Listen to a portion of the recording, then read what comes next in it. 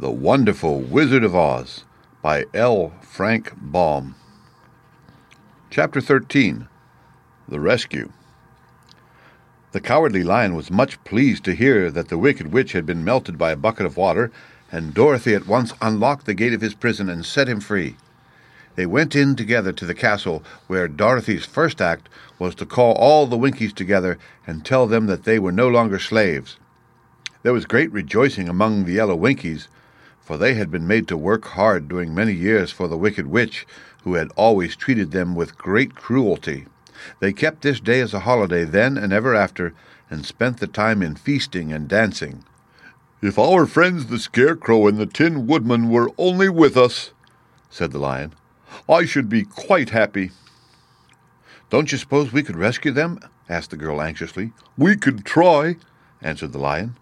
So they called the yellow Winkies and asked them if they would help to rescue their friends. And the Winkies said that they would be delighted to do all in their power for Dorothy, who had set them free from bondage. So she chose a number of the Winkies who looked as if they knew the most, and they all started away. They traveled that day and part of the next until they came to the rocky plain where the Tin Woodman lay, all battered and bent. His axe was near him, but the blade was rusted and the handle broken off short. The Winkies lifted him tenderly in their arms and carried him back to the yellow castle again, Dorothy shedding a few tears by the way at the sad plight of her old friend, and the Lion looking sober and sorry. When they reached the castle, Dorothy said to the Winkies, "Are any of your people tinsmiths?" "Oh, yes. Some of us are very good tinsmiths," they told her. "Then bring them to me," she said, and when the tinsmiths came, bringing with them all their tools and baskets, she inquired, "Can you straighten out those dents in the Tin Woodman, and bend him back into shape again, and solder him together where he is broken?" The tinsmiths looked the Woodman over carefully, and then answered that they thought they could mend him so he would be as good as ever. So they set to work in one of the big yellow rooms of the castle, and worked for 3 days and 4 nights, hammering and twisting and bending and soldering and polishing and pounding at the legs and body and head of the Tin Woodman, until at last he was straightened out into his old form and his joints worked as well as ever. To be sure, there were several patches on him, but the tinsmiths did a good job, and as the Woodman was not a vain man, he did not mind the patches at all. When at last he walked into Dorothy's room and thanked her for rescuing him, he was so pleased that he wept tears of joy, and Dorothy had to wipe every tear away carefully from his face with her apron so that his joints would not be rusted. At the same time, her own tears fell thick and fast at the joy of meeting her old friend again, and these tears did not need to be wiped away. As for the Lion, he wiped his eyes so often with the tip of his tail that it became quite wet, and he was obliged to go out into the courtyard and hold it in the sun until it dried. "If we only had Scarecrow with us again," said the Tin Woodman, when Dorothy had finished telling him everything that had happened, "I should be quite happy." "We must try to find him," said the girl. So she called the Winkies to help her, and they walked all that day and part of the next, until they came to the tall tree in the branches of which the winged monkeys had tossed the Scarecrow's clothes. It was a very tall tree, and the trunk was so smooth that no one could climb it.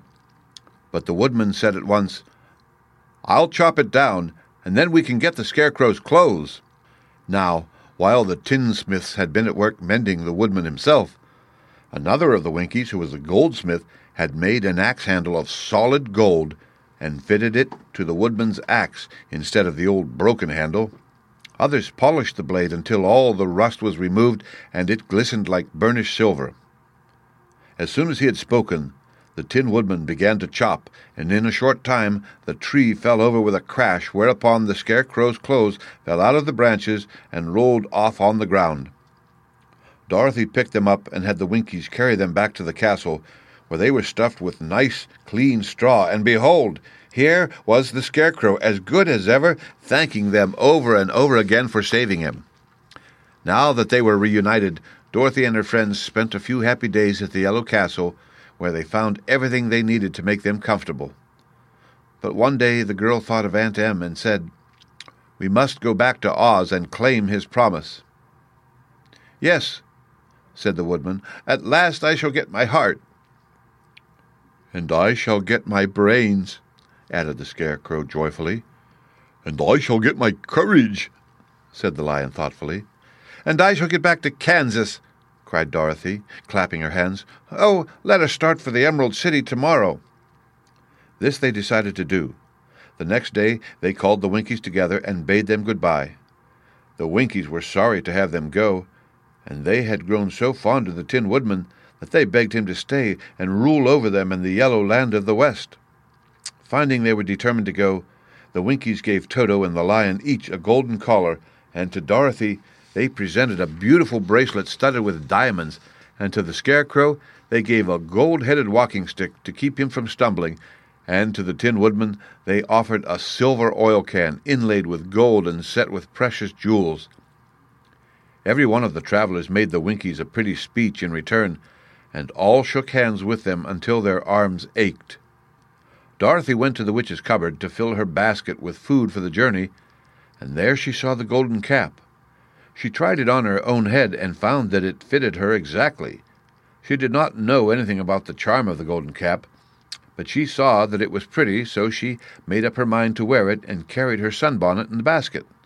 Then, being prepared for the journey, they all started for the Emerald City, and the Winkies gave them 3 cheers and many good wishes to carry with them. The End. Read by Rick Kishner for Lit2Go on the web at fcit.usf.edu.